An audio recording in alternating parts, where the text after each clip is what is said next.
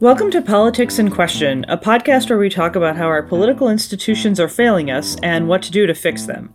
I'm Julia Azari. I'm a professor of political science at Marquette University. And I'm James Wallner. I'm a senior fellow at the R Street Institute and a lecturer in the Department of Political Science at Clemson University. Today our guest is Mila Atmos, host of another Democracy Group podcast, Future Hindsight. The Future Hindsight website describes Mila as a global citizen based in New York City, and she has a background in international affairs with bachelor's and master's degrees from Columbia University. She's interviewed an impressive array of writers, thinkers, and activists on a wide range of topics, emphasizing what citizens can do to improve our lives. And we're going to talk to her about all sorts of topics, the art of podcasting, how it can save the world, how we can save the world. Welcome, Mila. Thank you so much. Thank you for having me. So I actually want to talk to you about how you came into podcasting and where the name of your podcast, Future Hindsight, comes from. Right. So the name came from a conversation I had with my brother. We were having lunch and I said, I really want to do this project. I want to do a podcast and I really want to think about myself in the future, looking back at the present, as someone who did something. And he goes, that's called Future Hindsight. I thought, what? Oh, it's awesome. So I said, I'm going to borrow that name and I'm going to call my podcast Future Hindsight.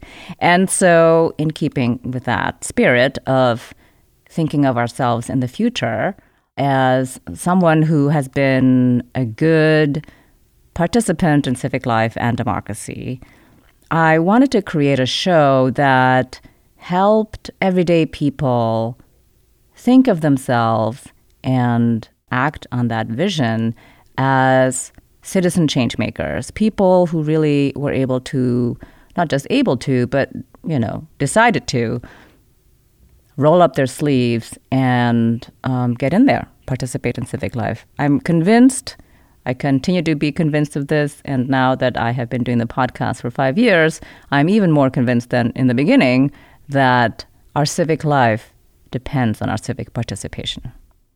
So it's so great to have someone to talk podcasting with, and our Democracy Group has such a rich array of different kinds of podcasts. And I'm curious what you think is the unique advantage of podcasting for hosting conversations in this sort of improving democracy and civic life kind of space.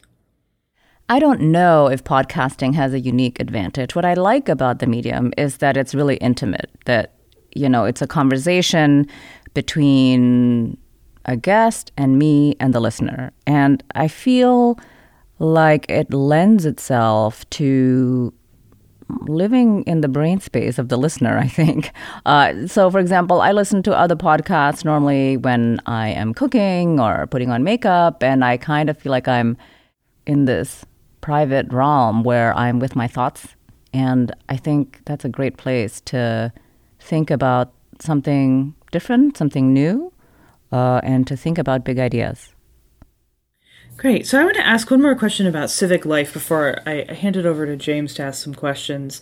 And I want to move kind of into your kind of main interests that you delve into on your podcast. You've had such a wide array of different kinds of guests. I'm curious if you've come away with a kind of central threat that you perceive as being the main thing that might undermine American civic life. I think the central threat is that we as citizens in this country, in the United States, cease to believe that democracy is worth it, and that there is a deep cynicism about our role as citizens and about the value of democracy as being the optimal way to achieve a society in which we all want to live. Yeah, that makes a lot of sense, unfortunately. All right, James, I'm going to hand it over to you for a couple questions. Yeah, no, this is really interesting. And thank you so much. I'm a big fan of your podcast. I encourage the listeners to check it out. And Julia, I want to answer your first question. Are maybe we should be thinking about a musical instead of our Politics in Question podcast, like Politics in Question, the musical, and we can sing and dance about existential, political, theoretical questions, I think it's a no-brainer. So sign me up, if you will. I totally agree. I mean, think about Hamilton, right? I mean, Hamilton the musical has really, I think, invigorated an imagination about our nation that we, I think, did not possess before. That's so true. And, when we think about the founding more generally, we tell ourselves stories about the founding. We tell ourselves stories about it. That's why we talk about Alexander Hamilton. That's why we talk about George Washington, and we talk about, throughout American history, pivotal players, pivotal people, or movements, or moments in time, like the Civil Rights Movement, like the Montgomery bus boycott, for instance, the Children's Crusade in Birmingham. We talk about these because they lend themselves to stories, to us communicating something of value. And I think the podcasting medium is an effective medium for this because, in a way, it gives people permission to listen to stories and to think about things in a long-form way, almost while they're doing other things, right? And in our modern lives, whether you're folding the laundry or doing the dishes or driving to work, or I like to fly fish in the front yard when I'm practicing casting, and I'll listen to podcasts there too. We're all doing things, some of which may not be as important as practicing your fly casting, but podcasting, I think, gives us an opportunity to engage with these stories in spaces where we otherwise wouldn't, where we don't have time to carve out a couple of hours to go to a theater and sit down, or to sit down on the sofa or your favorite chair and read a long form piece in the New Yorker that may be 8,000 words or however long they are. They seem pretty long, but I like them. So I think that's, to answer your question, and Mila, that's what I was, the kind of back and forth there. That's how I was thinking about it, at least. Yeah, I totally agree. So I like the podcast. I like the theme of the podcast. I like the questions. I like the whole idea of reinvigorating our civic life, because as we had in a past episode, this notion of extraordinary, ordinary individuals, because ultimately that's what politics is about, what self-government is about. It's about people engaging in politics to make collective decisions, ordinary people, because there's only two ways to make those collective decisions. One way is violence, the other way is politics, right? That's it. That's all we have. And I think we can all agree that we would rather not see violence as a way to make our collective decisions. But I guess my first question is, what keeps you up at night when it comes to the state of our civic participatory democracy? And I know you think about democracy as something worth saving, but I was wondering if you could put a finer point on it, if you would. I have an idea, but I want to push you just a little bit on that before I kind of ask you about my idea. I think what keeps me up at night is that there are competing forces right now for what it means to be in a democracy in this country, and that, let's say, that the more militant and violent faction in the United States will win. And I think their vision for a future of America is something that is not a multiracial democracy. And the reason why a multiracial democracy is important to me is because I am not white. And I have lived in this country since 1987. And I will tell you that it is less comfortable today in the year 2023 than it was in 1987. I think in 1987, it was sort of like, oh, Mila is Asian, and it was a little bit like a novelty. I came here as an exchange student, and I lived in a small rural village in Idaho, and the people were incredibly warm and welcoming, and I believe to this day that this community that welcomed me with open arms made me love this country. And it's one of the reasons I'm in this country.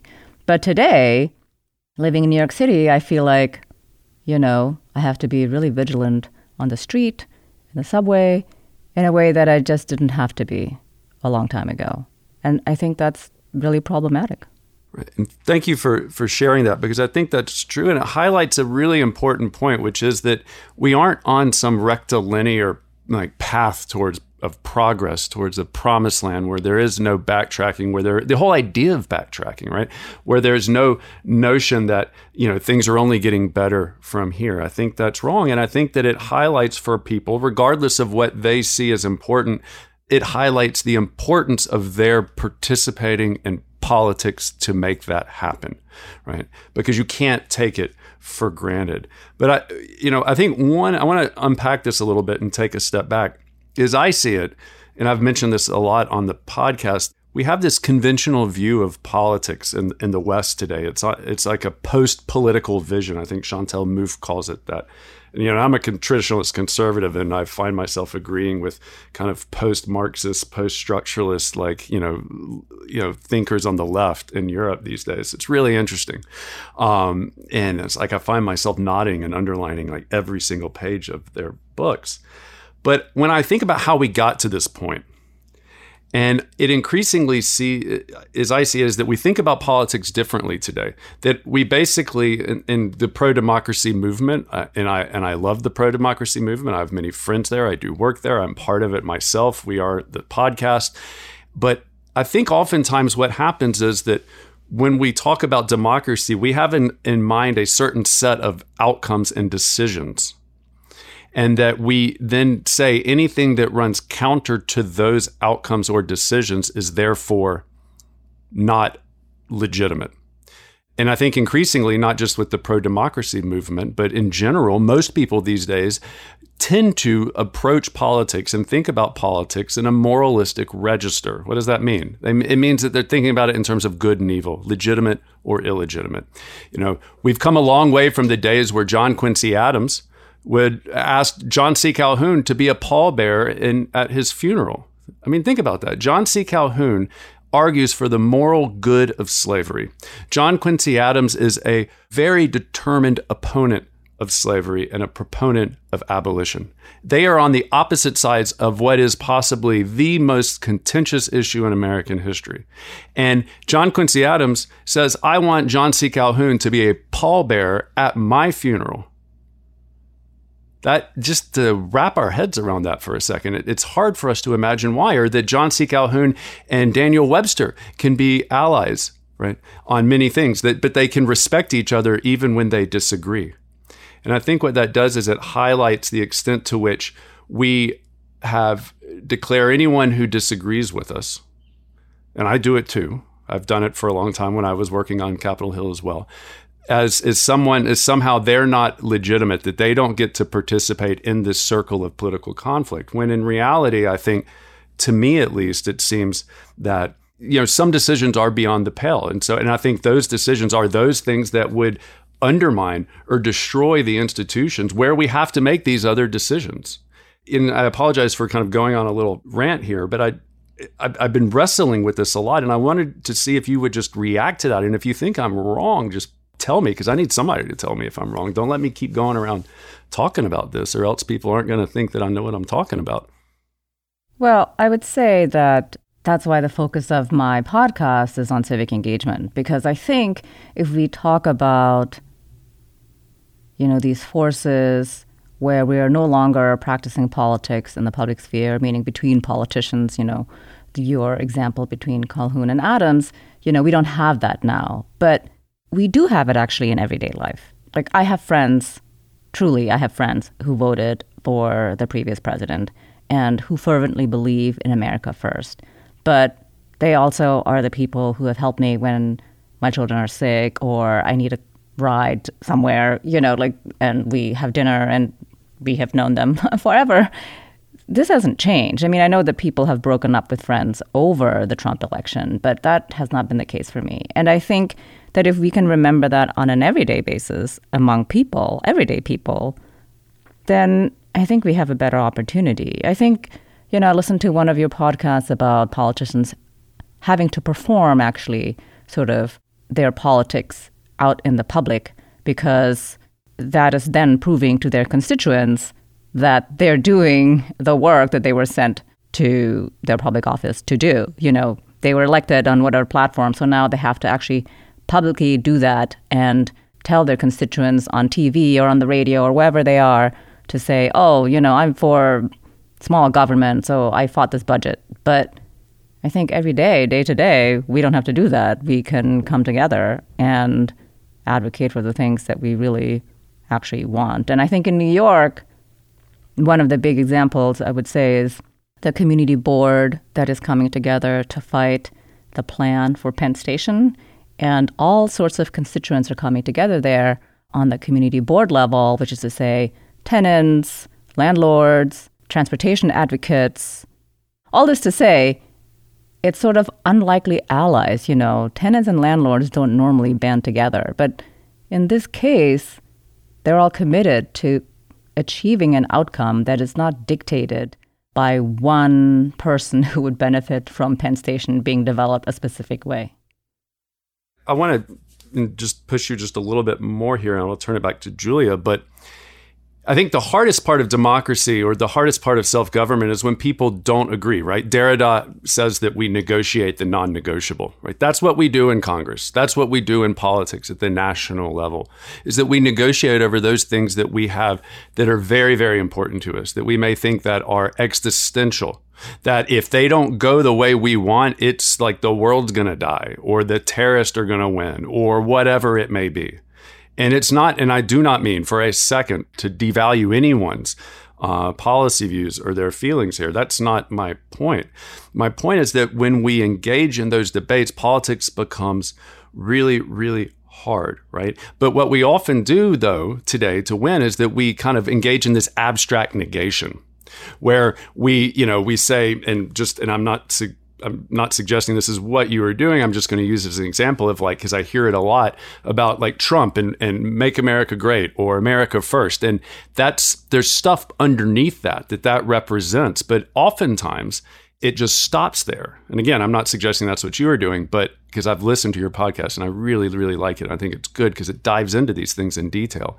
But all too often in just a normal course of event, and the right does it too with the woke left, right? I mean, it's just two sides of the same coin. And what we're ultimately trying to do is to negate one another and to say that you aren't allowed to participate so long as you have those views. And I find this very puzzling because when I look back in American history at times where the conflict was much greater, the issues seem to be a lot more intense. If we just look to the 60s, for instance, if we look to the civil rights movement of the late 50s and 60s, Dr. King knows that no amount of Supreme Court cases are going to give him what he wants, right? The president, you can't send in the guard everywhere. It's just not going to work. There's only one way to ultimately get the kind of change he wants, and that is to persuade white Southerners that they are wrong. It's remarkable. He speaks in these very righteous terms of justice and injustice, but he never calls them evil. He never says that they're illiberal and that they are authoritarian and they don't get to participate. Why? Because he's trying to persuade them. You see the same thing with the suffrage movement. The suffrage movement, they have to convince men who have the right to vote to allow women to vote. So you don't hear about chauvinistic, pigs. I mean, I'm sure this stuff is out there, but it's not the dominant narrative. But today, when you look at criticism, especially in the pro-democracy space, of Trump, of Republicans, it's almost as if this is an illiberal, authoritarian, jackbooted thug of a president who is going to just ruin America if this stuff continues. So we have to either change the rules or figure out how to preclude people. And I'm painting with broad brush here to be provocative. And that, to me, that seems like it's just the other side of the coin, and it stymies. It stymies that vigorous and contested and contentious kind of debate that we have seen throughout American history in our institutions. And yes, those institutions have not been as diverse as they are now, unfortunately. And yes, they have precluded a lot of people, but they still dealt with a lot of really intense issues. And they adjudicated those issues, albeit imperfectly over time. But they eventually were able to kind of, as King says, that arc of history bending towards justice.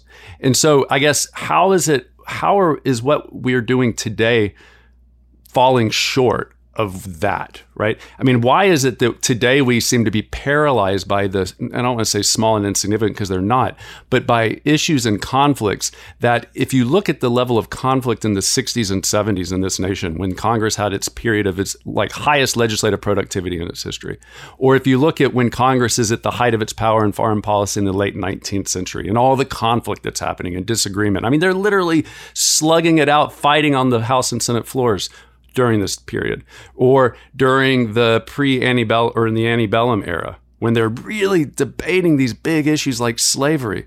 And then ultimately they're resolving them, or in the case of slavery, not, and then you have a civil war. But how is it that what we're doing today, we just somehow can't make it happen? Is it different than how I'm thinking about it? Or are the issues different? Are we different? What's going on here?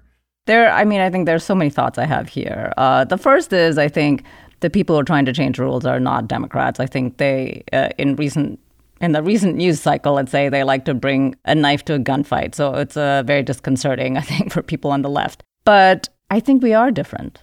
I think we are different people today than we were in the 60s. And there are so many reasons for that.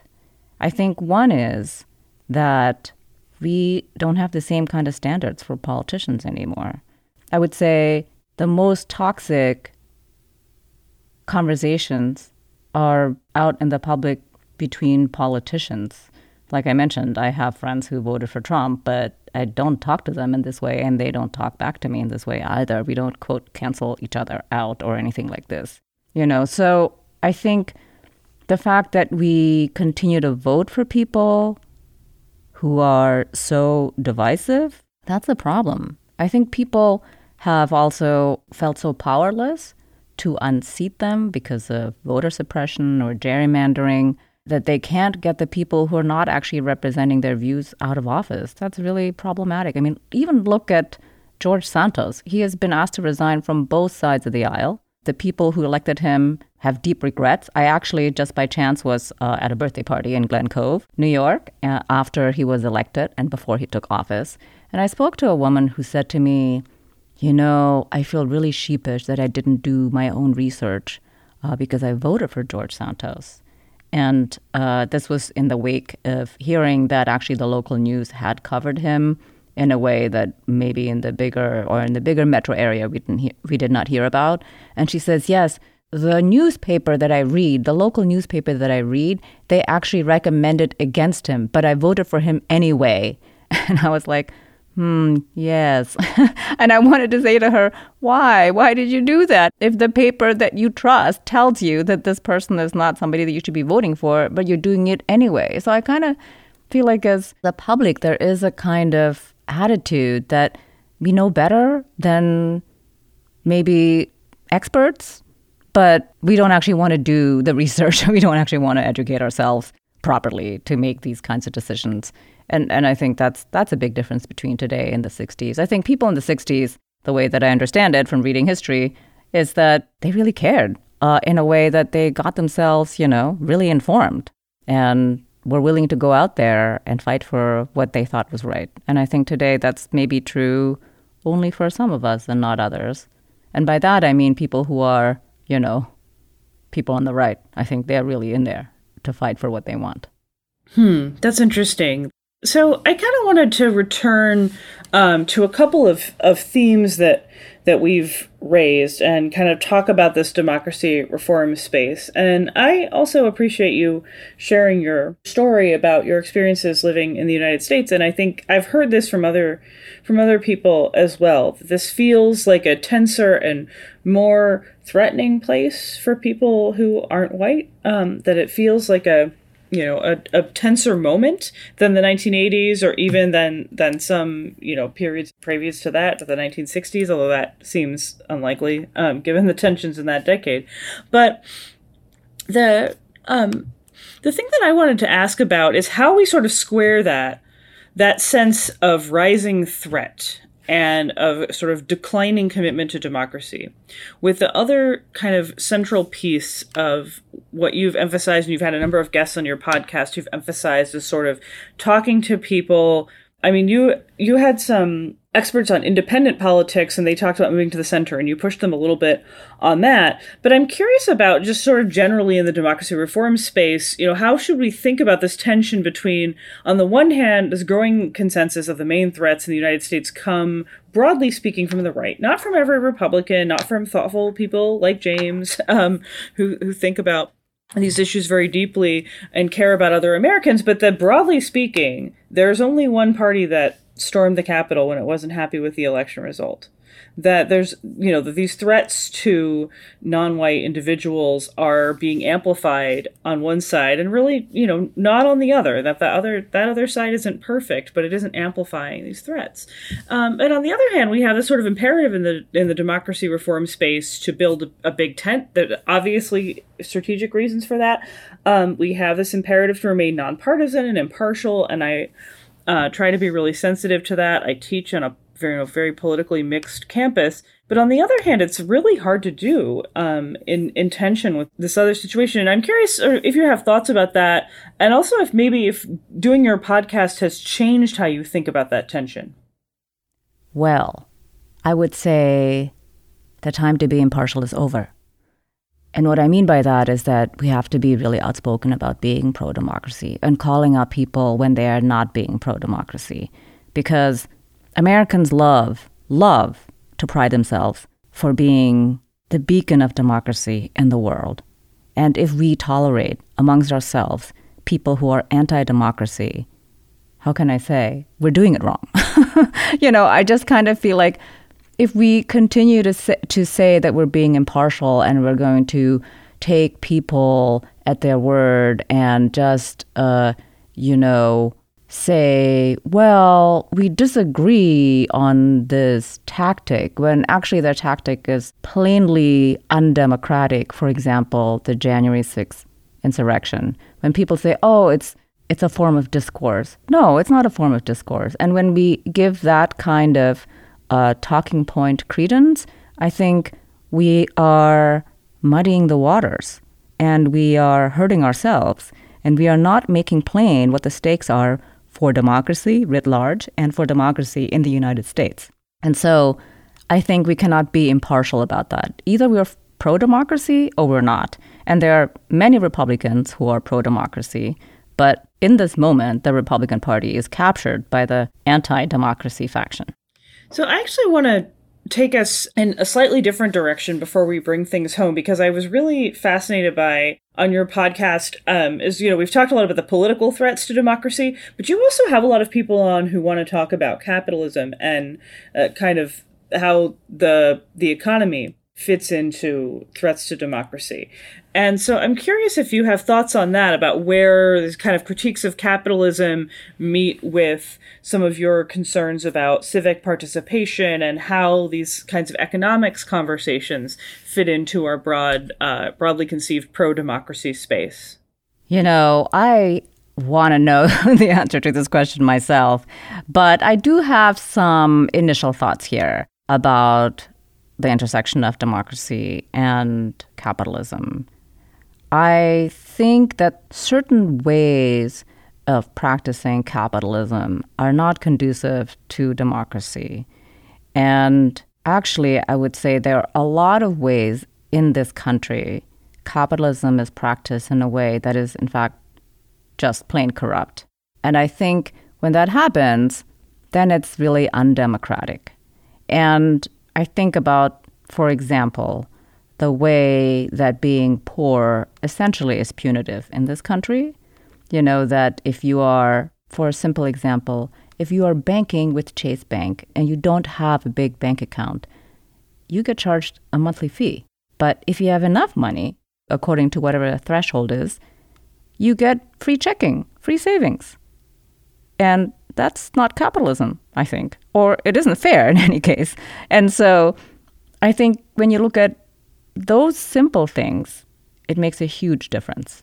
And I think then you make it really difficult for people who are not well off to participate in democracy, because they think, first of all, it's incredibly unfair. And why should they trust the system that's clearly discriminating against them merely for the fact that they don't have a lot of money in the bank?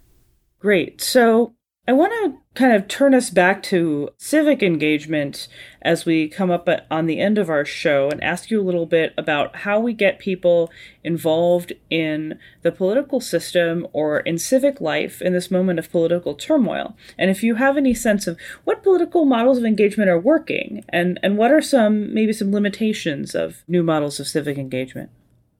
I think there aren't really a lot of new models of civic engagement. I would say that we just have to get people to turn out, to get engaged. And that can be so many things. I think a lot of people think that it has to be political, and I disagree with that. I think civic engagement can be something that's purely community-based. For example, you can participate in the soup kitchen.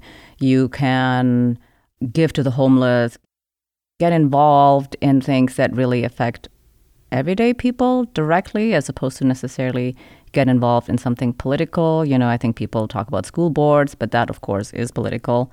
And I think as long as you do that, it makes a big difference. Because I think when you are involved in your immediate community, you really understand what the people in your community care about. You're being a good neighbor, and I think that makes a big difference. And I think being a good neighbor, being interested in what's important to your neighbors is huge.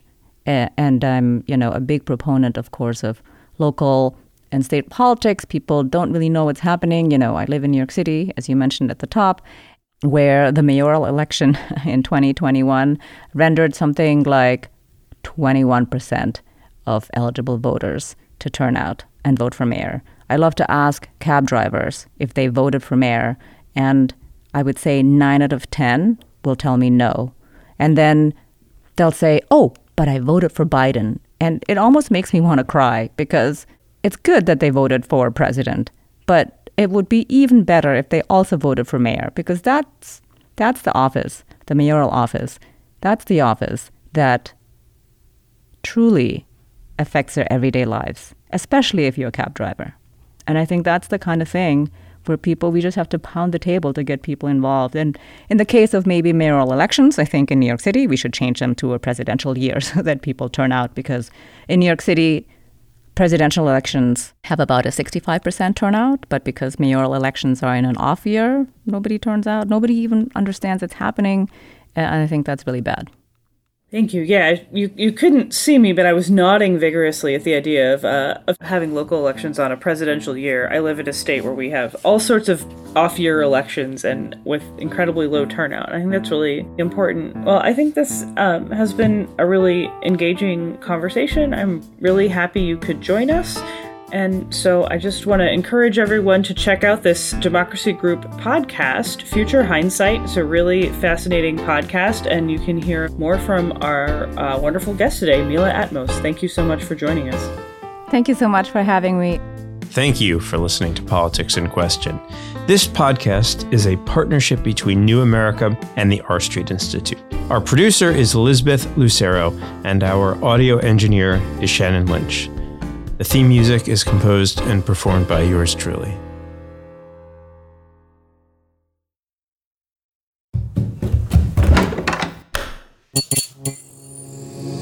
This podcast is part of the Democracy Group.